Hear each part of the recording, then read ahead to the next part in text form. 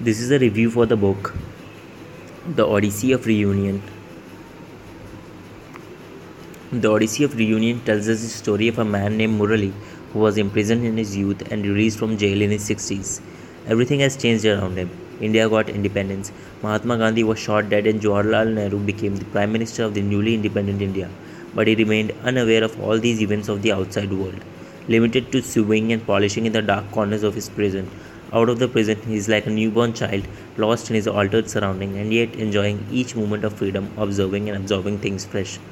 He sets on a journey retracing his path left a long time back to meet the old company and last fulfill the delicate promises given years ago. But can a man suffering from amnesia recall his past? Are the people and places of his youth still traceable? I really like the cover art of the Odyssey of Reunion that depicted the mind of the old man Murali. Also, the title of the book and the cover design complements the contents of the author's story. There was an absence of a blurb of any kind for the book. I believe one is required for a reader to have an idea before going forward with the reading. The storyline of this book is fascinating, and the blurb would have given me a better picture of that, making me eager to pick up the book sooner than I actually did. I enjoyed the first chapter, Dungeons Opened, the most as it portrayed the old man Murali's physical and mental situation well while pushing the story forward. In his voyage to the past, he is accompanied by a young lad called Subrajit who helps Murali fulfill his wishes.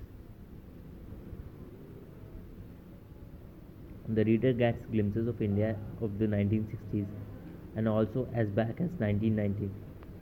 As Murali grew up under his mother's loving grace and went away for further studies. The author touches upon the moments of human emotion, whether it be love, kindness,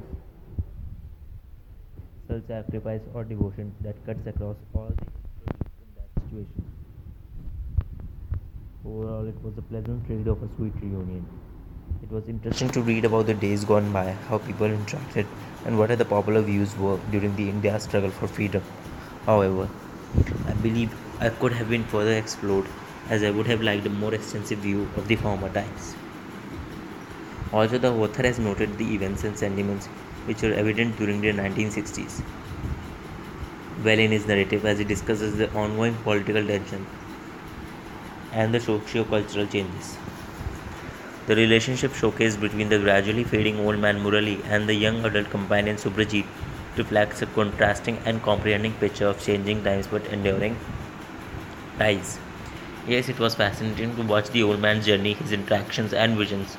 If one is interested in a historical fiction set in India during the times of the freedom struggle, one may give it a read.